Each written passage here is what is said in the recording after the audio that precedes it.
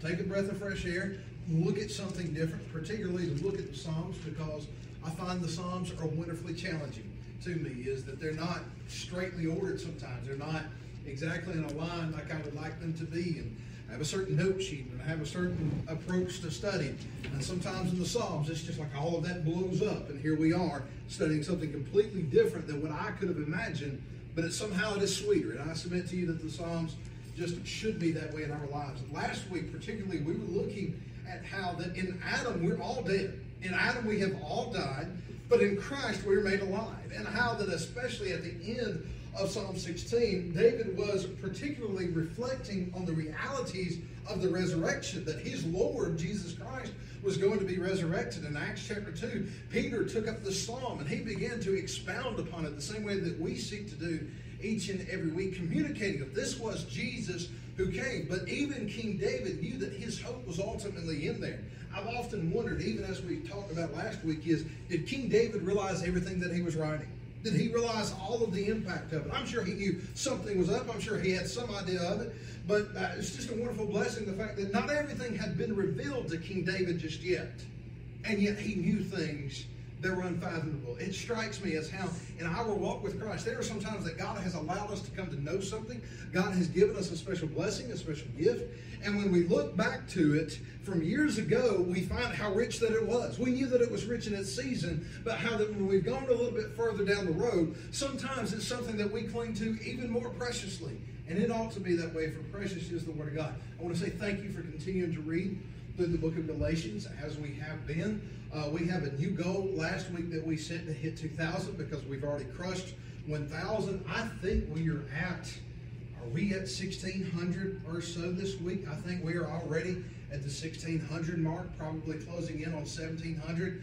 So we're probably going to wind up having to push back the goal again. So I just want to say thank you to your faithfulness for being washed by the water of the Word of God. This is not to show off. This is not to tout in any way, but this is simply to be washed by the water of the Word of God. But this morning we find ourselves in Psalm 17 this morning. Let us read it before we begin, as we made an error last week and did not do so. So let us read it in its fullness this week. Psalm 17, a prayer of David. Hear the right, O Lord. Attend unto my cry. Give ear unto my prayer, that goeth not out of feigned lips. Let my sentence come forth from thy presence. Let thine eyes behold the things that are equal. Thou hast proved mine heart. Thou hast visited me in the night. Thou hast tried me, and shalt find nothing. I have purposed that my mouth shall not transgress. Concerning the works of men, by the word of thy lips, I have kept me from the paths of the destroyer. Hold up my goings in thy paths, that my footsteps slip not. I have called upon thee, for thou wilt hear me, O God. Incline thine ear unto me, and hear my speech. Shew thy marvelous loving kindness, O thou that savest by thy right hand, them which put their trust in thee, from those that rise up against them. Keep me as the apple of the eye. Hide me under the shadow of thy wings, from the wicked that oppress me, from my deadly enemies who compass me about. They are enclosed in their own fat. With their mouth they speak proudly. They have now compassed us in our steps. They have set their eyes bowing down to the earth, like as a lion that is greedy of his prey, and as it were a young lion lurking in secret places. Arise, O Lord, disappoint him, cast him down. Deliver my soul from the wicked, which is thy sword, from men which are thy hand. O Lord, from men of the world which have their portion in this life, and whose belly thou fillest with thy treasure, hid treasure. They are full of children, and leave rest of their substance to their babes. As for me, I will behold thy face in righteousness. I shall be satisfied when I awake with thy likeness. Let's go to the Lord in prayer.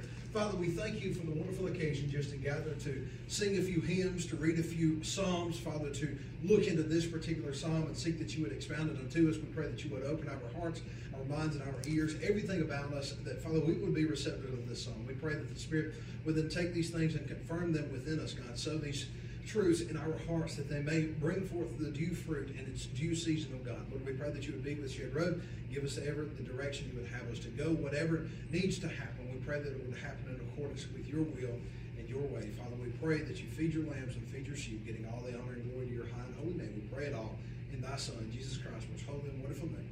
Amen and amen. This morning again, or I guess from last week as we talked about, and I've already mentioned this morning, is that sometimes they just lack a certain structure, the Psalms do. And in my Western mind, I want everything to be point A, point B, point C, point D, and I just want to go through the whole alphabet and everything make perfect sense. And sometimes in the Psalms it just does not. So in my feeble mind, I turn to Charles Spurgeon sometimes in the Psalms and say, what does old Spurge have to say about this one?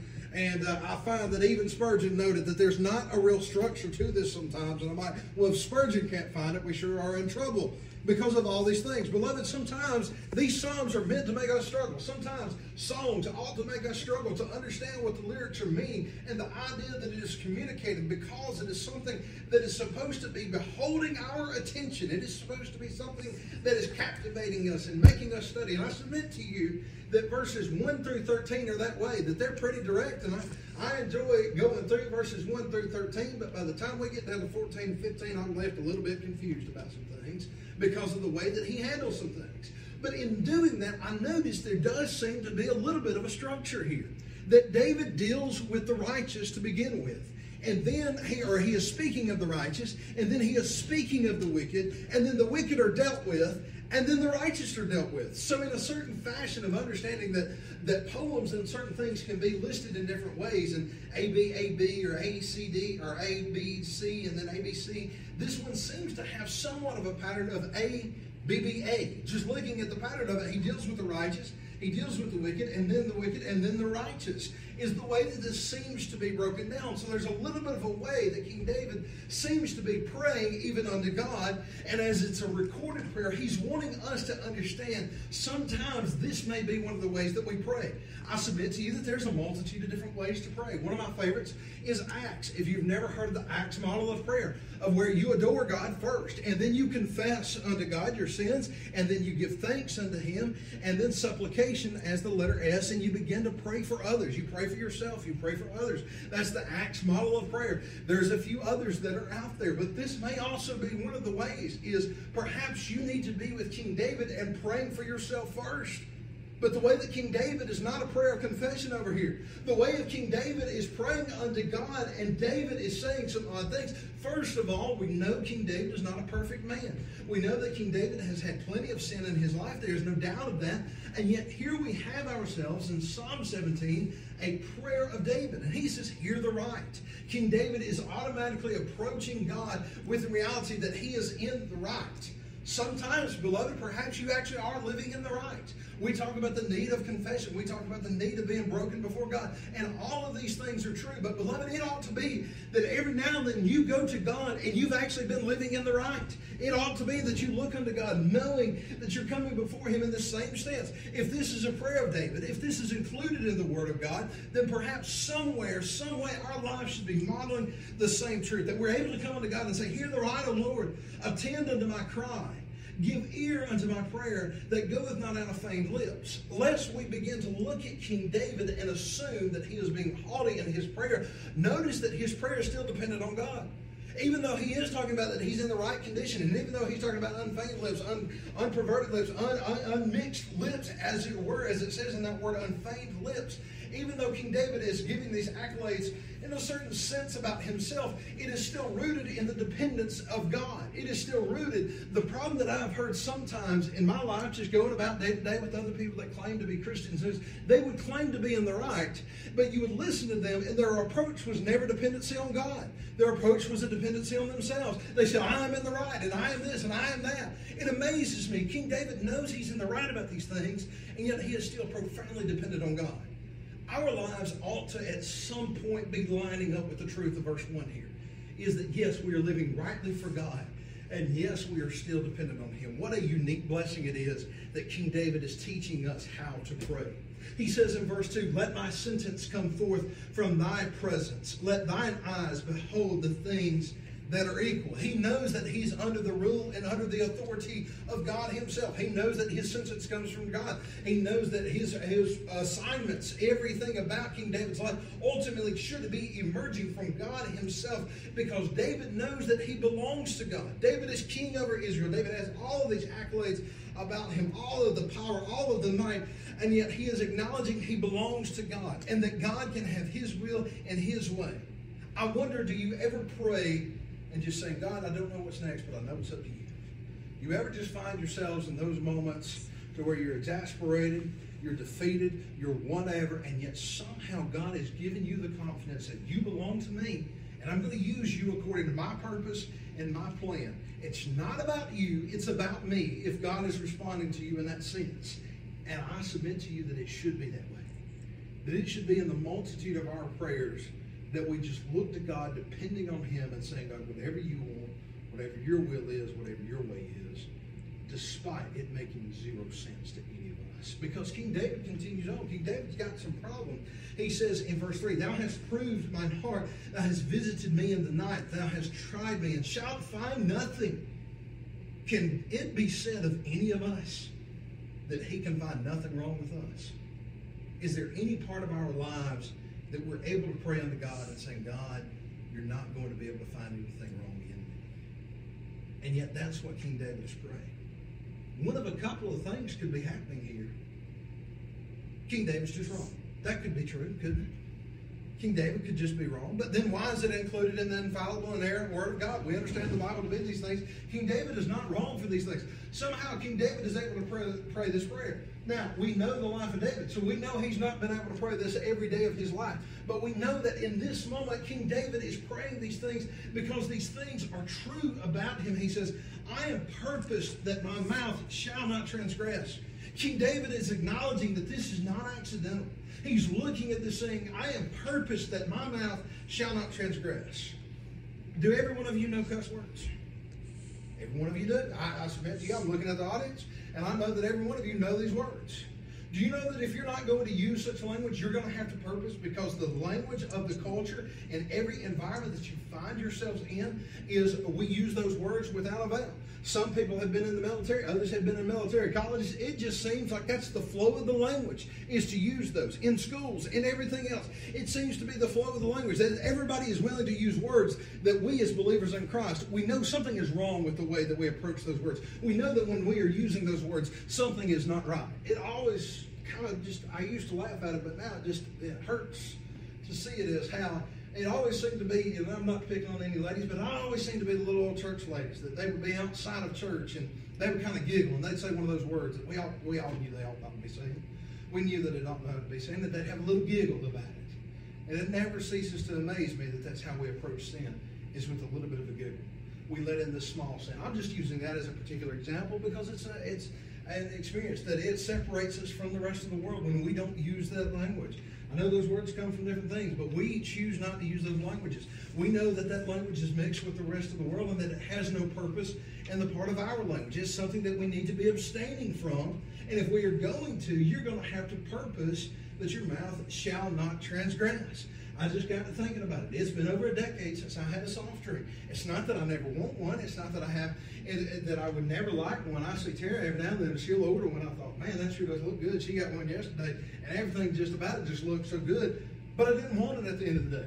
It looked good, but I no longer had the desire for it. It was weird seeing that situation in my life and going to that. Beloved, that's what happens in our lives when we purpose and intentionally live to not sin. When we purposely live so as not to transgress and to so purposely live that our mouth shall not transgress, our lives shall not transgress. It is an intentional living that we must have. In verse 4, it says, concerning the works of men by the word of thy lips, I have kept me from the paths of the destroyers. The way that King David has been able to do this is the same thing that he's been communicating from Psalm 1 and 2, is that his word, the word of God, the law of God is delight unto him. It is a light unto his feet and a lamp unto his path. It is all of these different things. The King David, he knows that the only way that he is able to keep from the works of the rest of the men and from the ways and the paths of the destroyer is by the word of God that keeps him. If it was to keep David, and if it kept Jesus, look in Matthew chapter 4 that when Jesus was tempted by Satan over there, he continually said, do you not know? It is written this. And that was the life and ministry of Jesus. He kept saying to the Pharisees and to everybody else, when he was tempted, he said, have you not read? Do you not know? He was always rooting and grounding himself in the Word of God. Perhaps that's what we see, that King David was praying these things. So I'm taking it that it was true about King David, at least when he was praying this psalm, it was true about him. But I also believe that it was ultimately pointed to Christ himself. Every true and actual point of Scripture at some point is pointed to Jesus. I firmly believe that. You may have to take a broader section. It may not be in this one chapter that's pointing to Jesus. It might take you a few chapters to begin to understand, especially if you're in some of the Old Testament narratives. There's some times that I'm beginning to wonder, I'm like, how does this point to Jesus? And then all of a sudden you keep reading and it becomes clear. This is all about Jesus. The same way it's true in this psalm, is that Jesus himself was kept by the Word of God. He says in verse 5, hold up my goings in thy paths, that my footsteps slip not. I love a song that my grandfather used to frequently sing is, take my hand, precious Lord, lead me on and let me stand. I learned a dependency on God from even hearing my grandfather singing that song and hearing other faithful people singing that song over the years, is that that's exactly what we need. Now, granted, I think Thomas Dorsey was in talking about the end of life there. It seems to be from the flow of that song, but I also submit to you, that's the way that we should live all of our lives, is to asking God to take our hands, lead me on, and let me stand. It ought to be the prayer of each and every one of our hearts, for surely we will slip if on ourselves alone and if not for God. In verse 6 it says, I have called upon thee, for thou wilt hear me, O God. Incline thine ear unto me and hear my speech. Shew thy marvelous loving kindness, O thou that savest by thy right hand them which put their trust in thee from those that rise up against them. Truly, David is finally pointing us to. He's been pointing us that God has been keeping him. And notice the assurance that King David has. King David is never doubting in God. King David is knowing that God will do these things. I don't know about y'all. Sometimes I pray prayers that don't have the confidence of God in them. Sometimes I find myself in prayer and I don't have much confidence in God to do these things.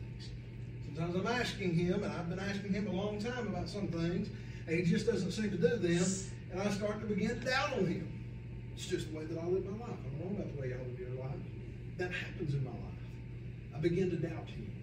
Yet I find that if I pray long enough, if I spend enough time meditating on him, meditating on his word, meditating time in prayer, he begins to give me that same confidence that he gave King David. Somebody said, we said it last week, that it has been well noted over the years that prayer to the Christian ought to be as breathing is to the living. It surely ought to be that if we are to be living with God, that we should be praying to God. It says elsewhere in Scripture, Paul records it, he says that we would be continuously in prayer. In 1 Thessalonians, it's mentioning that we would pray without ceasing, that we have a duty and a responsibility. And I submit to you that I can hear and I can know those just because I paid enough attention and somebody else taught me how to look for it, is I can tell when somebody's been spending time with God based on their prayers.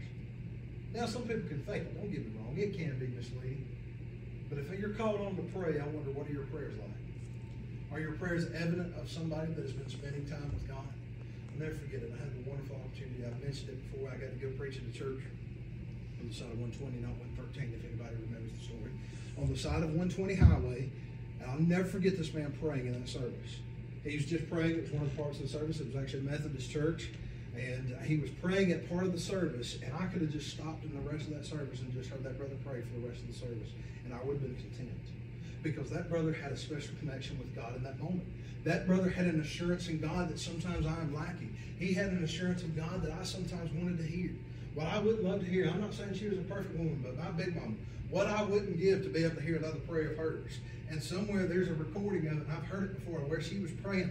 And I've enjoyed just listening to that old tape, listening to her praying, because, beloved, when she prayed, she believed what she was praying. There was no doubt about it. It ought to be that there is confidence in our prayers. It is submitted to the dependence on God, but there is confidence in our prayers, confidence in what God is going to do, confidence that that those that put their trust in Him are going to be saved from those that rise up against them. That any trouble, any difficulty we face in this world, God has got us, and it's going to be okay.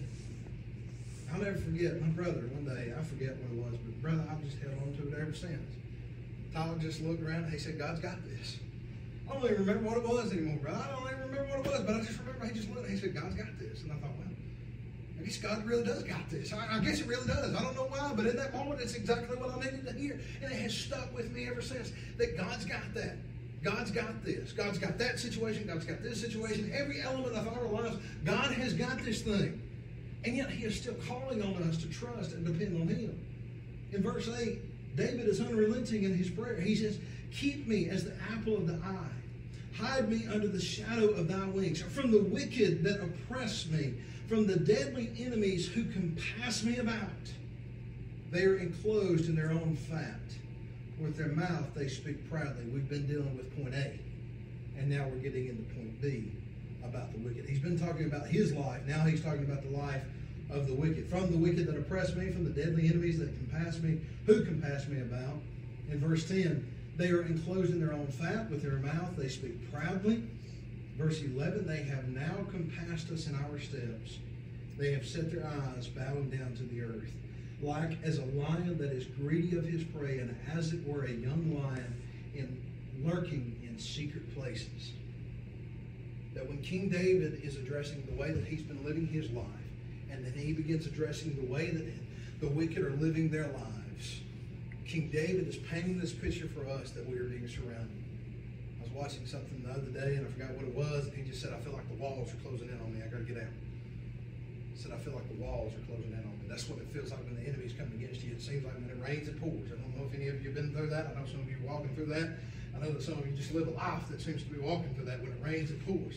And that's the way that it seems to be, that the walls are closing in, the enemy is closing in, the enemy's coming about as a lion to seek and devour us. That's the way that King David is writing. He's got absolute confidence in God, but he's acknowledging the enemy seems to be yapping at my heels, the enemy seems to be at me. And I talked about Spurgeon earlier. He talked about some of the greatest enemies we find are within ourselves. That the greatest enemies we have trouble with, and I love, there's something called Ref Tombs, which means Reformed Tombs. And there's this artist that paints the pictures. And all he's done, he's painted miniature dogs with the face of Spurgeon on them as if they were chasing him. And he's got that quote on it, just to give you that image of Spurgeon being chased by himself. Beloved, that's every one of our stories. Now, King David had real enemies. He had people that were seeking out him. Some of you probably do really, truly have real enemies that are after your heels. Some of you are dealing with these things. But for some of us, and for most of us to submit to you, it's those enemies that lie within that are seeking as lions. Did not God turn unto Cain and say that if thou doest well, you will be received? And he said, if not, sin lieth at the door. Another way to say that, sin is crouching at the door. Another way that is the lion is crouching at the door. God addressed Cain and he said, Cain, the problem is within yourself. Beloved, most often the problem is within ourselves. And this is what the problem is seeking to do. But look what he does in verse 13. He says, arise. That's one of the best lines in all of the Psalms, is when King David says, arise. That he's got the confidence that when he talks to the Lord, that the Lord is going to do this, that he's going to arise, O Lord, and disappoint him, cast him down. Deliver my soul from the wicked, which is thy sword. Okay. Depending on how you break this down, verse 13 makes a lot of sense until I get to the last 4 words. Up until the last 4 words, it's been, again, that structure of him dealing with the enemy, of him dealing with himself, talking about himself, then talking about the enemy, then God dealing with the enemy. And again, we're about to get to God dealing with him, but here we are, God is dealing with the enemy. We think that God is going to tear down the enemy. We think that he is going to rise and destroy them utterly and have all of these things and cast them down, and surely God will do all of that. And surely King David is rooted in that assurance that he is going to cast them down and deliver his soul from the wicked. But then he refers to the wicked as the sword of the Lord. Does he not? He says, which is thy sword? There's no other words inserted in here. We're not talking about something else. King David is still talking about the wicked, and he's saying, which is thy sword? He's saying, God, the wicked is your sword. The wicked belongs to you. And if verse 13 doesn't communicate it well enough, look at verse 14. He says, from men which are thy hand, O Lord, from men of the world, not of Jacob, not of Israel, but men of the world which have their portion in this life. I could go with that and think that it'd be okay. But then he adds on, he says, and whose belly thou fillest with thy hid treasure. And whose belly thou fillest with thy hid treasure. Does that mean that the wicked might be filled with the blessings of God? Does that mean that the wicked may be enjoying all of the blessings of God? Beloved, there are plenty of good Christian folk that enjoy the blessings of God. There's plenty of Christian folk that they don't visibly seem to be enjoying the blessings of the Lord. Yet I think internally some of them are. They're not blessed in worldly terms. But here I'm finding in Psalm 17 that God will even bless the wicked. But it's not the blessing that you and I get. It's a different kind of blessing. He's filling them with his blessings. Surely if anybody wants to look upon their lives, you would look at them and say, God is greatly using them. God is greatly manifesting themselves. And sometimes we get into what we would call the health, wealth, and prosperity gospel. You know, I grew up in a broken church that for the most part, I mean, there were some people that were pretty high income earners, but for the most part, it was a pretty low to mid-level income families that were gathering week to week, and they had a lot of problems, and they had a lot of these other things, and they had health problems, and we didn't see the wealth gospel that much, but boy, oh, did we see the health gospel side of things. As we say the health, wealth, and prosperity gospel, that's when I saw so much of it growing up is we expected God was going to fix all of our ailments. It never did seem to be that God was using our ailments in order to bring us closer to himself. No, that God was just going to wave a magic wand and give a magic pill and give a magic treatment, and he was going to do away with it. And that's the way that I heard somebody preaching the other day. He's like, just speak to it. Just speak to it, and it'll go away. If you'll just speak to it, it'll go away. Beloved, sometimes you may speak to your situation, and it may not get better, but that does not mean that God is not in charge. You may speak to a situation and it get worse. You may speak about an enemy that you have, somebody physically, somebody that's been causing you grief, and all of a sudden it may seem like God is blessing them more. It may seem that God is filling them with his hid treasures. It may seem that they are full of children and that they leave the rest of their substance to their babes. Sometimes God will cause somebody to prosper that doesn't even belong to him. But it doesn't mean that it's the final conclusion. If all of our hopes and all of our dreams and aspirations are just on what we get in this world, that's the fundamental problem with the health, wealth, and prosperity gospel. That's the fundamental problem that I have sometimes when preachers will get up and say, just speak to it and speak to it. I'm like, brother, I get what you're saying. I know where you're headed. You're just ending it disastrously, is all I know how to say. I was listening to somebody, and he was doing such a good job, and his first 3 points were wonderful, and then he got to the fourth point, and he started talking about speak to this and speak to that. And I'm just like, brother, you just wrecked this plane. Everything was going smoothly. Everything you were saying was true. And then you just made it all about this present world. Not to say that there is not a present condition that we need to be living in. King David had purpose to live rightly in this passage. And these people that are his enemies are being blessed. But King David comes down to verse 15. I told you that structure, how he talks about himself, he talks about his enemies, how God deals with his enemies. And now in verse 15 he lands it in how God is going to deal with him. He says in verse 15, as for me, I will behold thy face in righteousness. I shall be satisfied when I awake with thy likeness. Psalm 16 was all about the resurrection at the end. Can I tell you that Psalm 17 is still about the realities of the resurrection? That it is still about the present realities of the resurrection, that you and I, when we find ourselves with God in eternity, we will be made like him. We know from 1 John, I believe it's in chapter 3 over there, that he says, we don't know yet what we shall be, but we know this, that we shall be like him. That is the assurance, that is the hope that we have. King David didn't know all of these things. King David didn't know everything about Jesus, and yet he knows that he is going to wake and he is going to find himself in the likeness of Christ. In Psalm 16, he delivers the promise and the assurance that his pleasures are forevermore, that he is the path of life, that he is going to be resurrected. He knows all of these things, that God is going to carry him to be with him, and if that were the end of it, it would be good. But it is not the end of it. The end of our reality is that we spend eternity with God in his likeness. In Genesis, it's an interesting thing that God made man in our image, is what he says. In the image of the Godhead, of God the Father, God the Son, and God the Holy Ghost. We know that that is the image that man has been made in. And yet we know from Genesis chapter 3 that corruption has entered into the world and that this image has been marred. And that it's like if somebody had on a full face of makeup and all of a sudden it's running. I'm thinking not the makeup the ladies apply, I'm thinking the makeup that a clown applies. And all of a sudden it's gotten hot and it's melting everything off the face. That's the kind of image bearers that we are. It's melted and it's not right, because in Genesis chapter 5 it talks about the lineage of Adam.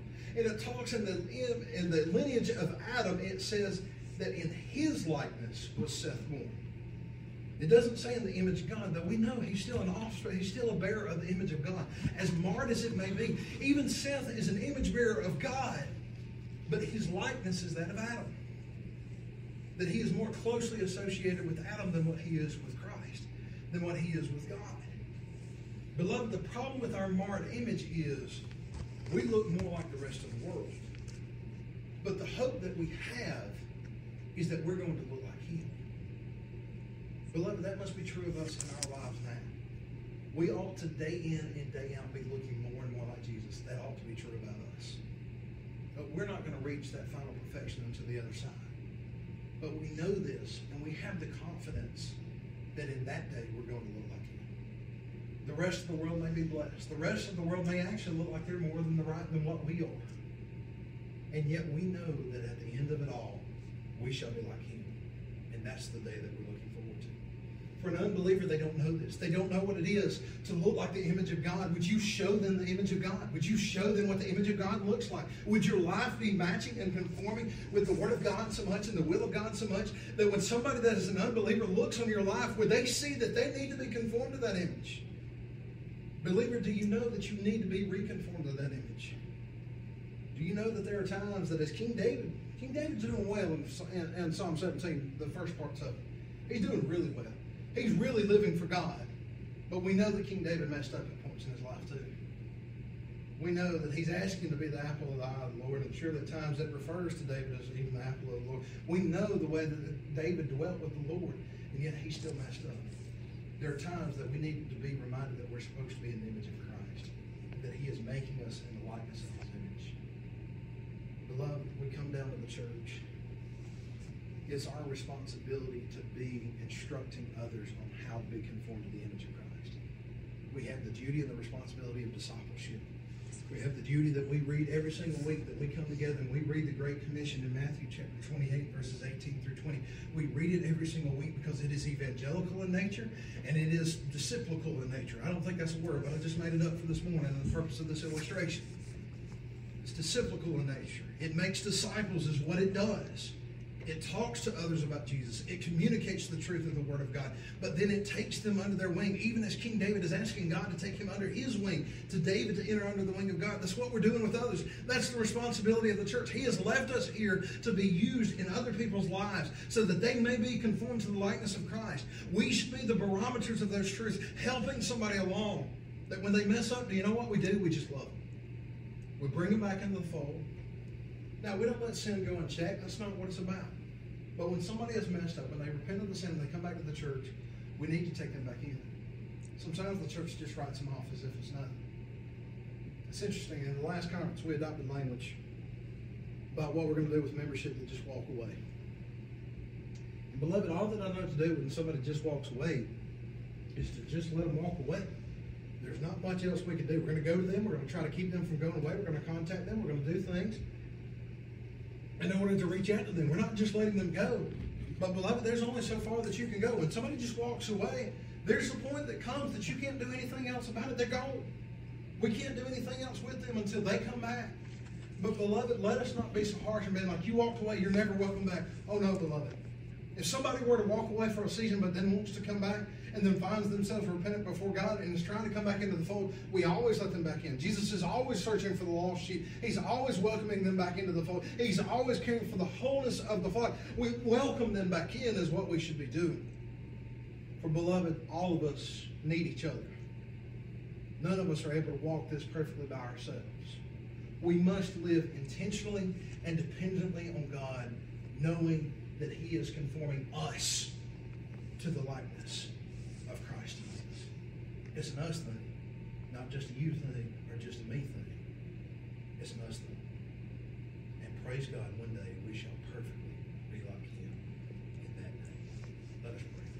Father, we thank You for this wonderful truth of Your word. We pray that again, that You, Lord, would engraft it into us, that it would bring forth fruit in this new season of God.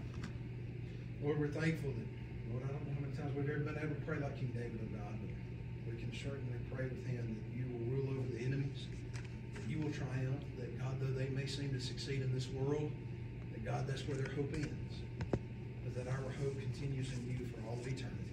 We pray to rest in You, to rest that one day we shall awake and we shall be with us.